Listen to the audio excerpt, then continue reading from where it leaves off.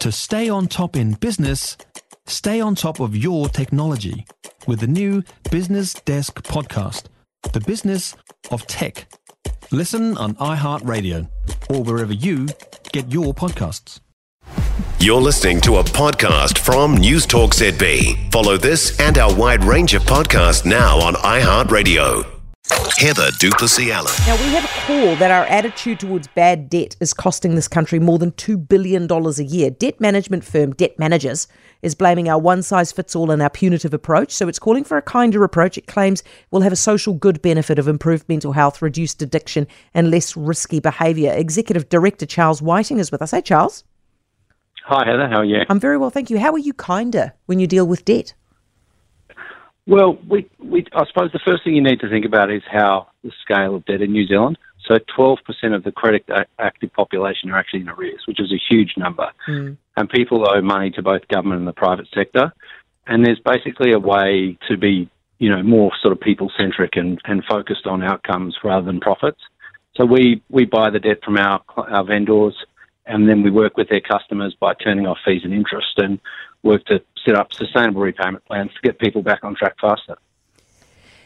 When you do this, when you freeze the interest payments, like the first thing that anybody would think is, well, what immediately you think if it's not punitive enough, people aren't going to pay it back. Does it take longer for people to pay it back? If you're layering on often penalty and default interest and added collection fees, it can take a lot longer to pay back. Well, obviously it takes them longer to pay back that way, Charles, because they have more to pay back. But in terms of their kind of haste to pay it back, does it slow down if there's no punishment? Well, look, often, we talk about people going into arrears, and often only debt is the sort of tip of the iceberg when it comes to the issues that they're experiencing. So they might have lost a job or, have a sort of marital or relationship breakdown, or in addition to that, have an illness or, be out of work because they're injured. And so there's a number of sort of cumulative factors going on, and they've got multiple debts coming at them all at once. So we believe at that time it's better to wrap your arms around these people and work with them, turn the fees and the interest off and get them back on their feet faster, rather than trying to harvest them with fees and interest. What proportion of your bad debt do you actually get paid back? Oh, we have a reasonable proportion that we get paid back because we work with the customer proactively. Is it greater than the average across the country? I'm not sure, Heather. We probably think it is better than the average across the country because we work, really closely with our customers. What we've done is we've actually worked with Sir Bill English and Maria English as a consultancy to measure the benefit of our approach to collecting debt.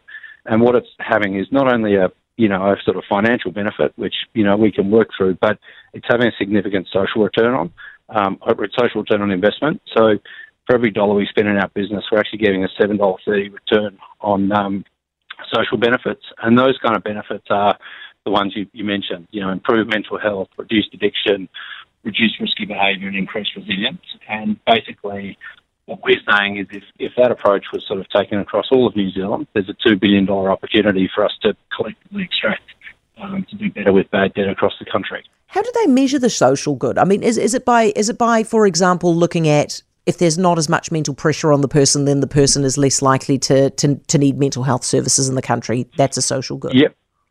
Yeah, absolutely. So we work with Impact Buds. We gave them 30,000 anonymised sets of sample data that have been working with us to address their debt.